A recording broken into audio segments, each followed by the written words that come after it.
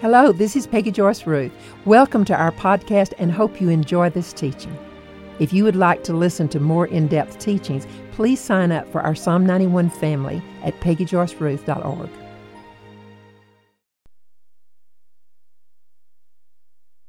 Well, this is going to be one of those basic foundational Bible studies that literally can be worth its weight in gold. And that's why I'm so glad that you are here, because we're going to be discussing spiritual warfare. Now, God has equipped us for battle, but you know there's a very small percentage of Christians who even have a vague idea what our equipment is, what our weapons are. They've heard what the weapons are, but really there's a small percentage of Christians who even know how to use these weapons. Now, I want you to look at 1 John 3, verse 8. 1 John 3, verse 8. In fact, the last part of verse 8 says, "For the Son of Man came for this purpose, that he might destroy the works of the devil." Okay, that tells us very clearly why Jesus came. The Son of God came that he might destroy the works of the devil. Now, if you'll look right across the page at chapter 4, the last part of verse 17, it says, "And as he is, so are we to be in this world." Okay, how are we to be? Well, this tells us very clearly. We're to be exactly like him. We're to be like Jesus. So we can know then that one of the ways that we're to be is destroying the works of the devil. That's one of the things we need to be doing. Now, one major mistake that Christians make is that they try to overcome the enemy by their own strength, by natural methods. But you know, in our own strength, we're no match for the enemy. He's been around for a long time. He's got a lot of tricks up his sleeve. He's the deceiver, and he knows our weaknesses, and he deceives us until he brings us to the place where he can steal, kill, and destroy if he possibly can. That's his goal. And God knew that we were no match for the enemy in our own strength, and that's why he has provided us with weapons. He's provided us with spiritual armor, spiritual protection, so that we can go about doing what Christ was doing when he was on this earth. We can go about destroying the works of the enemy. Now, it's a spiritual battle. The battle's in the unseen realm. It's a spiritual battle. We have spiritual weapons and we have spiritual armor. Now, we're going to find that the fallout, the repercussions of the battle, will show up in the natural realm. But it still is going to be a battle that has to be fought in the spiritual realm if we're really going to win, if we're ultimately going to win. Now, every argument that you've ever had, every fight that you've ever fought, every fear that you've ever experienced, every temptation that you've ever encountered now was a spiritual battle, whether you knew it or not.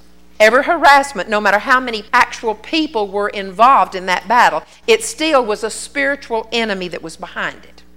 And because flesh and blood people are involved, man has thought down through the ages that it was a physical battle. And so that's why he's tried over and over to fight that battle in the physical realm. But it's not going to work. That will not work. Now, when problems arise, what we've done through the ages, we've run to positive thinking, and that's a physical weapon. And ultimately, that's not going to win the battle, because this is a spiritual battle. We've used our own means of escaping or ignoring the situation, kind of hoping that it's going to go away. But you know what? That's a physical way of attacking the problem, and that's not going to work. When our battle comes through another person, what do? Well, we use our best arguments. We debate the issue and we try to justify ourselves. But no matter how good our opinion might be, no matter how good we are at debating and arguing and fighting in the natural, we're going to find that it's not going to work, because Ephesians 6 verse 12 tells us that our battle is not against flesh and blood. It's not. Our battle is not against flesh and blood. No matter how much flesh and blood is involved. You might have a lot of flesh and blood people involved here, but the enemy is still behind all of our battles. And the enemy is always pitting husband against wife. He's always pitting neighbor against neighbor and brother against brother, because if he can keep us fighting among ourselves, that's exactly what he's after. See, as long as we're fighting among ourselves, then we're never going to think to join forces to fight him God's way. We're going to be too busy fighting each other. And that's the tactic of the enemy. That's what he's wanting. And while we're reacting now to each other, all the while then, Satan is winning a battle. Now, he's ultimately not going to win the war. But He certainly can win battles in our lives, and He can keep us from being an overcomer in those areas. Now, when Paul says your fight's not against flesh and blood, then no matter what the encounter may be, no matter how many people are involved, no matter how physical the battle appears to be, it's a spiritual battle, and only our spiritual weapons are going to overcome. Now, I want you to look at 2 Corinthians 10, verse 3. 2 Corinthians 10. Now, this is a good warfare scripture, and I'm sure you all have this already marked in your Bible, but it doesn't hurt to have it reviewed. We need to review it over and over. Because in 2 Corinthians chapter 10, verse 3, it says, though we walk in the flesh, we do not war according to the flesh. Okay, even though we're walking in flesh and blood bodies, and we're walking in a flesh and blood world, we don't war there. The Bible tells us that over and over. Our weapons are not earthly weapons. They're not physical weapons. They're not the weapons that we're accustomed to using. What are we accustomed to using? We're accustomed to using physical weapons like angry words. That's what we're used to. We're used to using defensive words and justifying ourselves. And sometimes we even use tears, and we use that to try to win our battles. We use manipulation. Even children have learned how to manipulate. We've learned to use self-pity and to get sympathy to try to win our battles. And I could name on and on, but these are fleshly, soulish weapons, and that is not the weapons that God's referring to here. And that's why He says in verse 4, the weapons of our warfare are not of the flesh. They're not fleshly weapons. He goes on to say that our weapons are divinely powerful for the destruction of fortresses. Okay, our weapons, the weapons that God has given to us, are weapons that have been divinely empowered. See, God specifically created these weapons so that we can fight a spiritual enemy. Without these weapons, we'd be helpless. But with these weapons that God's given to us, we can fight a spiritual enemy. Now, we're never going to ultimately be an overcomer with tears or angry words or manipulation. We may think we win a battle here and there, but ultimately we're never going to win. Some psychologists will say, we'll just get that anger out. Well, it's true that we don't need to hold anger in. And blowing up may make us feel better in the flesh, but we're not going to accomplish one thing that way. We're not going to have a victory when we do it that way. Now, let's say that the enemy tempts us with frustration. Things go wrong and we're frustrated. I don't know anyone that hasn't had a day when they were frustrated and it seemed as though everything was going wrong. But don't think that those frustrations are just happen chance, because that's a part of the tactics of the enemy. That's a part of the schemes of the enemy so that he can wear you down. But when we give in to that frustration, then eventually Satan's going to see to it that another person comes in on the scene. Now, they may or may not have had anything to do with your frustration, but we're going to find out that at that point, when another person comes around, we need some place to vent our frustration. Have you ever found out that when you're frustrated, the biggest temptation in the world is to find some place to vent that frustration? So we're tempted then, when there's another person around, and many times it's someone that we're closest to, we're tempted to want to vent that frustration at that person simply because they're available. That's just human nature. Now, if we fall for that temptation, then that other person has the choice to either operate in the spirit, or they have the choice to react in the flesh. Now, if they react in the flesh, what do we have? We've got a battle, don't we? A battle's going. And most of the time, we never even stop to consider that it was a spiritual battle that was started by a spiritual enemy. We don't even think about that. Now, the manifestation of the battle shows up in the physical realm, so we have to stop and realize that it's a spiritual battle that can only be won with our spiritual gifts, our spiritual weapons. Now, don't be deceived by the fact that other flesh and blood people are involved. Don't let that deceive you. Don't be deceived by the fact that it can surely appear to be very physical and very natural. Now, Jack and I have had our share of react in the flesh like everybody else. And we've done it wrong, at times. But when either one of us has handled it in the spirit, we've found out that it works. And it works every time. You'd think that we'd never do it wrong after we found out how many times that it works. But I remember one evening Jack came in pretty late, and it was time for us to be somewhere. In fact, we were late. And I had been frustrated over some things that had happened that day. And so as he came in, the first thing I did was to start fussing at him for being late. You knew we were going. Why didn't you stop in time? And I was letting him know that he was late, like he didn't already know that he was late. And I was telling him how it was going to be embarrassing to walk in late and all these things.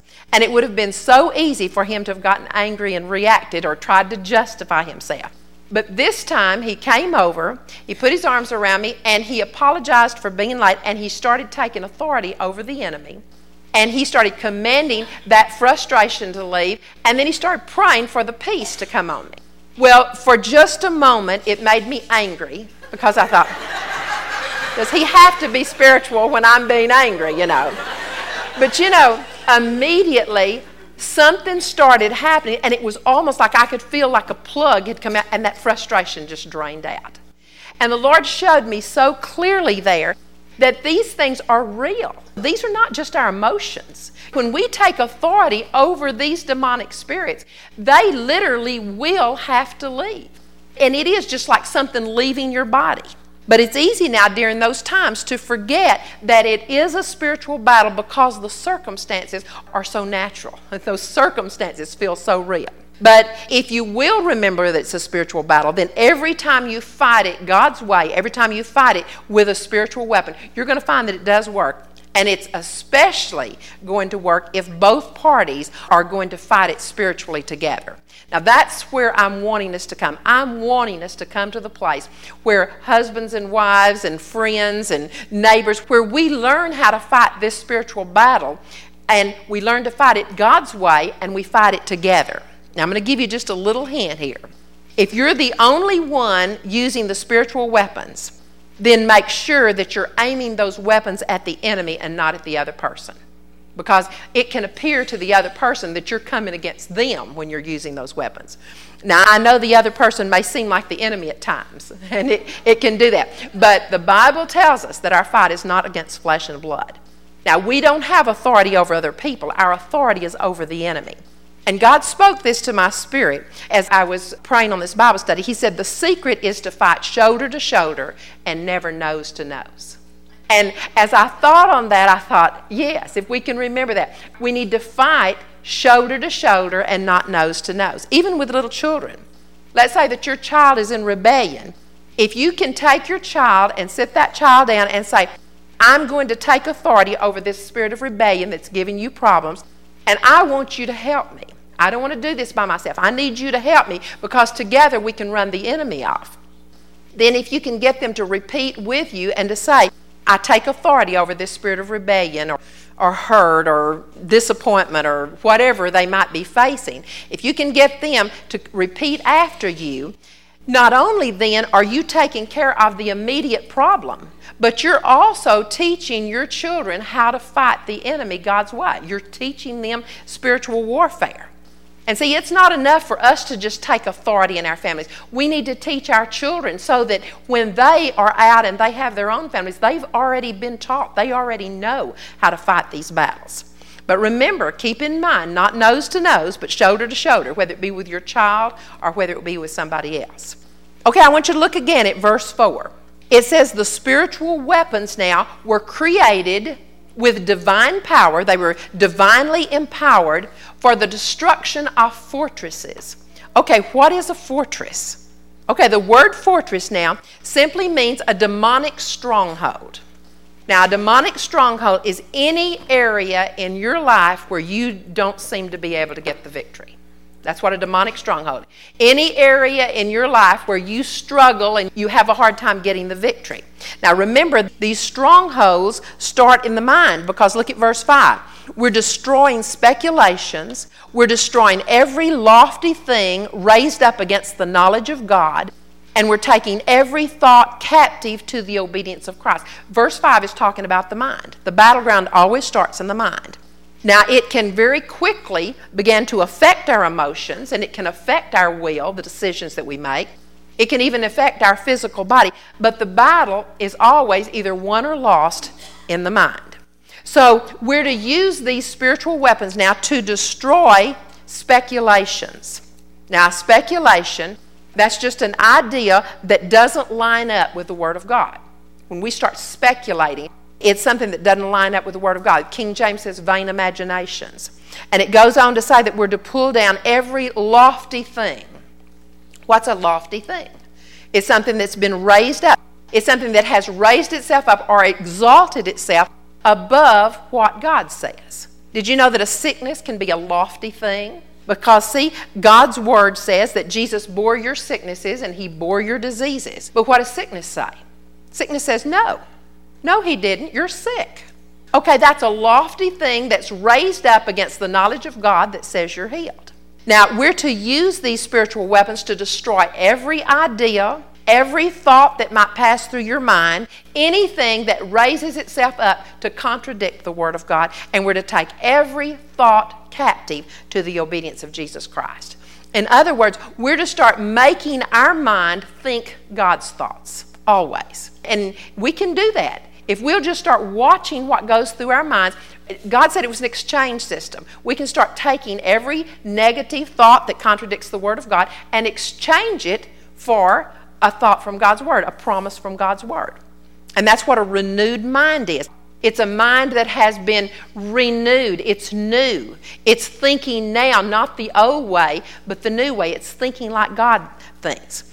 But the only way we can do that is if we're willing to start using our spiritual weapons. Now, a friend of mine shared a vision that God had given her, and I thought it was really worth repeating. She said she was in this big house, and she saw this magnificent weapon collection that had been displayed on this huge wall. And she said the owner was just proudly showing off all the weapons. She said the guns were polished, and they were just shining, and she said the knife blades were just glistening. And the people were there admiring the collection, and the owner was so excited he was describing each piece of the collection. And she said it was in perfect display condition. But she said certainly this physical enemy broke in and he attacked the home. And she said in the vision she saw that the owner of that magnificent weapon collection was just helpless because those weapons were beautifully displayed, but they were worthless against the intruder because he wasn't able to use them. They were nailed to the wall. They were up there for display. Now, I want you to hear the analogy. I know you can see this, but when we become Christians, we're equipped with a magnificent collection of spiritual weapons. These have been given to us. And we can talk about the power that we possess. We can talk about all these victories that we have in Jesus Christ, and we can do that from morning till night. But you know, when the enemy comes in, if we're not using those weapons, if they're nailed to the wall, if it's display only, then they're not going to do us one bit of good because they're nailed to the wall. We can brag all day about being filled with the Spirit, and we can convince everybody about how wonderful the Spirit-filled life is and how much it's needed to have victory. But you know, when the actual battle comes, if it's just something that we've talked about, it might as well be nailed to the wall. We've displayed it, we've talked about it, but it's not a weapon now that we've learned how to use defensively to come against the enemy. Now, some of you may be saying, well, I'm not purposely not using the weapons. I really don't know what all the weapons are. I don't know how to use them. Okay, we're going to name this week and next week, we're going to name 7 of the spiritual weapons. And I'm going to give you some examples, and maybe we'll talk about a hint or two of how they can be more beneficial. Now, these are just 7 ways or 7 weapons that God has given to us to use against a spiritual enemy, to do battle with a spiritual enemy. I want you to think about the modern armies of the world. Most soldiers have been equipped with not just one weapon. When they go into battle, they've usually been given maybe a rifle. Sometimes there's a bayonet on the end of the rifle. Maybe they've been given a pistol. Some of them might be given a machine gun. Some of them would be given hand grenades. Some of them tear gas. They're equipped with several different kinds of weapons, and these are issued to them to use for different types of fighting. Okay, God's done exactly the same thing. He has equipped us with various kinds of spiritual weapons to fight the devil in different circumstances. There's different circumstances in which you'll find yourself. Okay, now, you're familiar with all of these. You could probably name every one that I'm going to give you, but we just need to hear them and become more familiar with them so that we'll start using them. The number 1 spiritual weapon is the name of Jesus. This is the all-purpose primary weapon. Now, the name of Jesus is a powerful weapon for taking authority. It's your authority-taking weapon. All of power and all authority has been given to us in that name. Now, I want you to turn to Luke 10:19, because he's given us power and authority over the enemy. If there's any question in your mind as to whether you or not you have power over the enemy, then that has to be settled. Because if we don't have that settled inside of ourselves, we're never going to use our authority. So if you don't know this scripture, then you need to memorize the scripture, because in Luke 10, verse 19, Jesus is speaking here, and he says, "Behold, I have given you authority to tread upon the serpents and the scorpions and over all the powers of the enemy." I've given you authority to tread on all the powers of the enemy. You need to circle that word all. And then the next phrase, I want you to underline it, circle it, whatever you have to do. "And nothing shall injure you." I've given you the authority to do what? To tread upon how much of the enemy? All of the enemy, and nothing's going to hurt you. Do you believe that? Do you really believe that? See, do we believe that we have authority over the enemy and nothing will hurt us? If we really believe that, then we should be using that authority all the time. That should be something that every day we use our authority. See, we're living in a day and an age when we absolutely cannot afford to leave home without our weapons. We cannot afford that. There's a lot of Christians who think that they can't leave home without their physical weapons. They think they've got to have their physical weapon if they go out of town or wherever. But most of us have never stopped to think that we should never get out of bed in the mornings without our spiritual weapons. Now, I've just got to tell you this funny story. When the kids were little, we took Jack's mom and dad on a vacation to California. We pulled a camp trailer. And we had this friend who just insisted that we take his pistol for protection. And he offered it several times, and so finally Jack said, "Okay, we'll take it," and he hid it under the mattress. Now, the kids were little, and it just turned out to be a disaster, because Jack's dad had gotten to the point where he was pretty mixed up by that time, and Jack couldn't sleep at nights because he was so afraid his dad would get a hold of that pistol. And so every night, it just became an albatross around our neck. Well, that was bad enough, but as we were coming back through the Arizona desert on the way home, it was just freezing cold. And we hadn't seen a car for hours, and finally we came upon this stalled car, and there was a woman with a couple of children out in the road trying to flag us down. Well, Jack stopped, but he pulled way on down the highway because he wanted time to be able to get out of the car and get back there to the trailer and get his pistol before they got up to us. Well, he had been driving with bare feet because he wanted to stay awake, and so he jumped out, and when he did, he came down on these goat heads. If you know what goat heads are, they hurt so bad.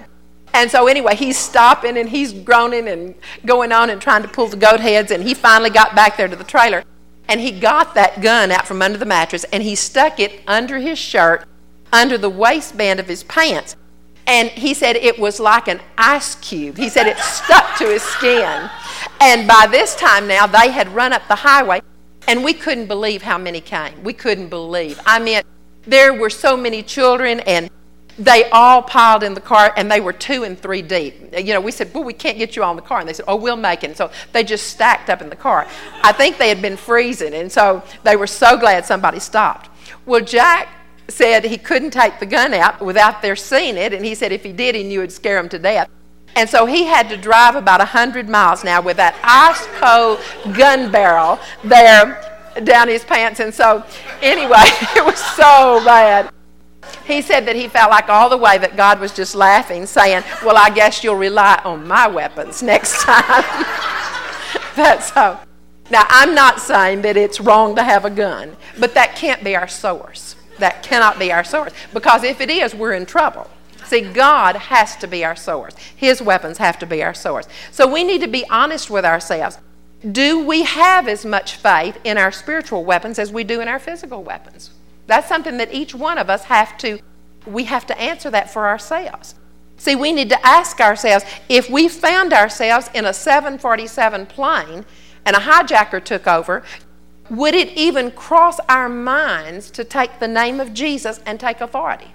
Would it even cross our minds to get a group together to use our authority and fight shoulder to shoulder? Is that something that would even cross our minds? We're living in a day and age when that needs to be the very first thing that comes to our minds. That needs to be the very first thing that we're thinking about. Now, I want you to hear me because this is so important. There are some people who allow vain imaginations to fill their minds, and what they do, they play out these horror scenes of what they would do if their mate died, if they got cancer, or if some other tragedy struck. I know people who play those kinds of things out in their minds all the time. Listen, don't ever fantasize about what the devil says that he'll do to you. Don't ever fantasize. That's an open door to the enemy. Now, if you're going to play something out in your mind, then play out a situation where you take authority and where you do it God's way. I think we need to come to a place where we start picturing ourselves, not picturing ourselves after Satan has already given us a blow. That's not what I'm talking about. But I'm talking about picturing ourselves as men and women of God, full of faith and power, operating in so much of God's authority that no matter what comes up, we're able to take authority over it. We need to picture ourselves in different situations that might come along and see ourselves taking God's word, taking the authority, and doing exactly what He's told us to do. Now, if we'll think on those kinds of things until we feel comfortable with them, until we feel excited about it, we're going to find ourselves then operating in that authority every day. But we've got to become comfortable with it.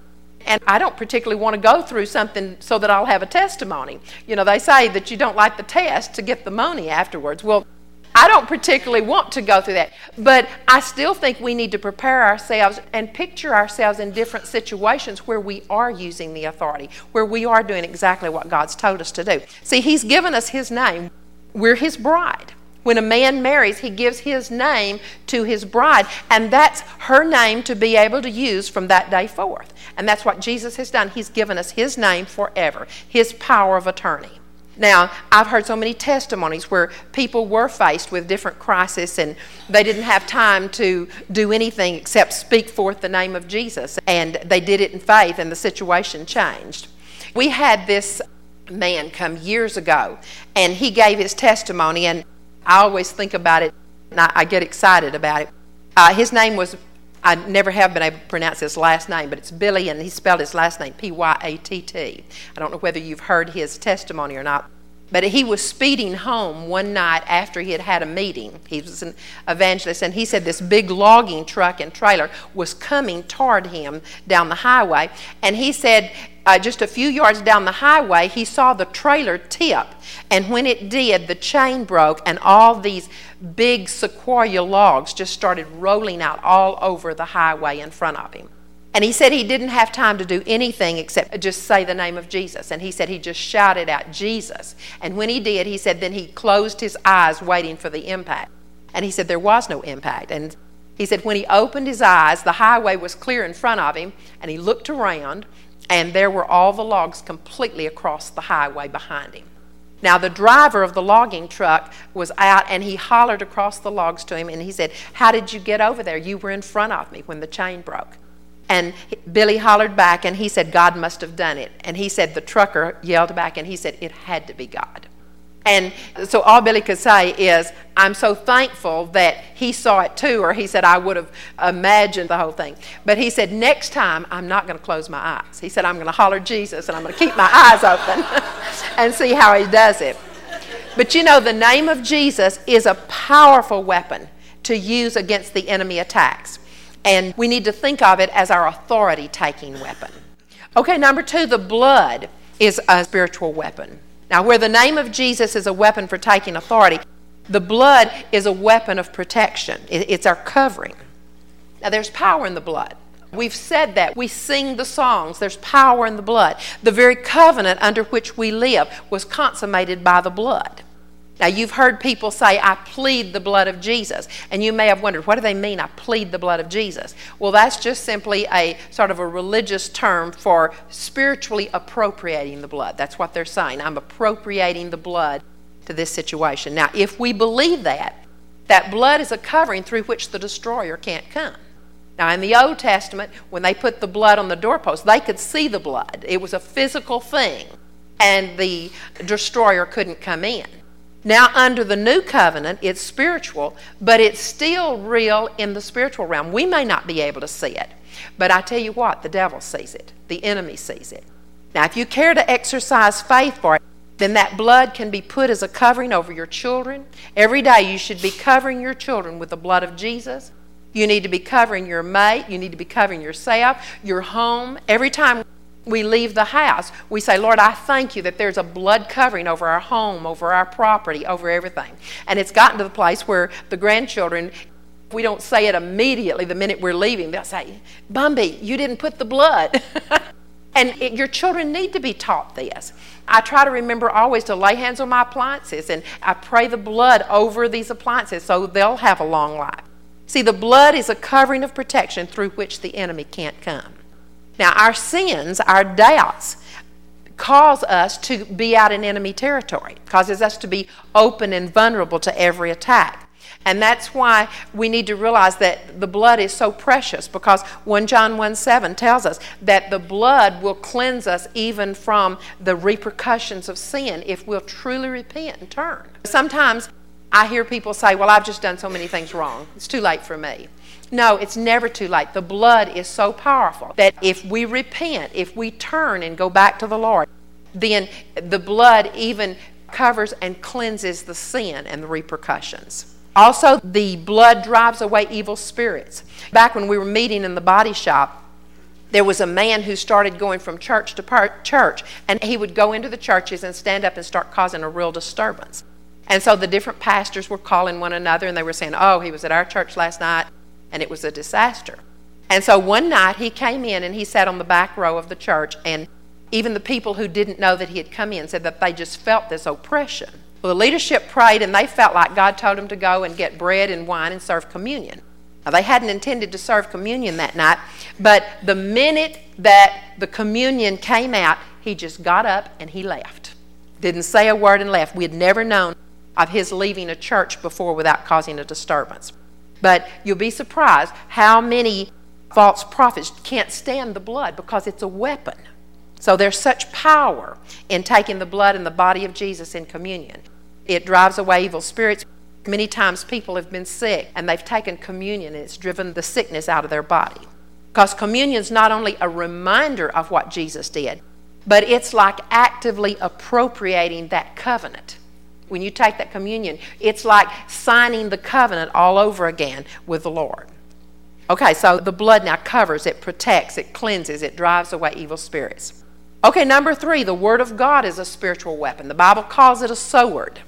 Now, this weapon is so wonderful for changing us. It changes circumstances. It removes these fortresses, these long-term situations that we've put up with. The Word of God is such a wonderful spiritual tool for breaking down those strongholds. Now, when the enemy comes with harassments or maybe just a crisis situation, we're going to have little daily crisis, and that's when we use the name of Jesus. That's when we use the blood and take care of them. But those fortresses now, those demonic strongholds that have been built up in our minds now, maybe like fear. Some people have fear of heights or fear of flying. Some people have rejection that they've dealt with all of their lives, or maybe lust or bitterness. Well, the Word is such a good tool. This is a spiritual weapon, a sword that will literally then, in the spiritual realm, start cutting down those strongholds and getting rid of those strongholds. See, it's the Word that washes and renews our mind. In Ephesians 5:26, it says the husband can wash with the water of the Word. He can literally cleanse his wife. He can take care of her. Okay, in the same way as we take the Word and we say these promises and these scriptures over and over, it's like washing our mind with the water of the Word until it literally washes and cleanses those things out of those strongholds away from us. It drives away temptation. This is what Jesus used when he was faced with temptation. He used the Word of God. Now, if you'll look in Hebrews chapter 4, verse 12, I'm giving you some familiar scriptures, but there's still the scripture that lets you know about this particular spiritual warfare, spiritual weapon. And so Hebrews 4, verse 12 says, "For the Word of God is living and active and sharper than any other two-edged sword, and piercing as far as division of soul and spirit, of both joints and marrow, and able to judge the thoughts and the intentions of the heart. Okay, notice it says the Word of God is living and active. The Word of God is alive. The words of your Bible have life in them. You can take an encyclopedia or you can take a dictionary and you've got a lot of words on the page, but there's not life in that. But the Word of God has life in it. It's alive. It's energizing. It's full of power. Angela had gotten her first pair of gold earrings right before she went to ORU, and she was out on the practice field and they were playing a game. And she lost one of the earrings, and so the kids were all searching for it, and they searched from there back to the college. And so she called that night, and we all got together and decided that we were going to quote this particular scripture: nothing hidden that'll not be made known, nothing covered that'll not be revealed. And it was days and weeks that we were quoting that. And she said one morning she woke up and felt like she was supposed to go back to the Lost and Found. Now, she'd been there several times before. But this particular time, the guy had mowed the grass, and from this big mower, he said that he had just looked down and he had seen the earring in the grass. Now, I know that he wouldn't, I just feel sure he would have never seen it, except that scripture was being quoted, and it was a spiritual weapon, and it literally caused things to happen in the spiritual realm. It's alive, it's energizing, it's full of power.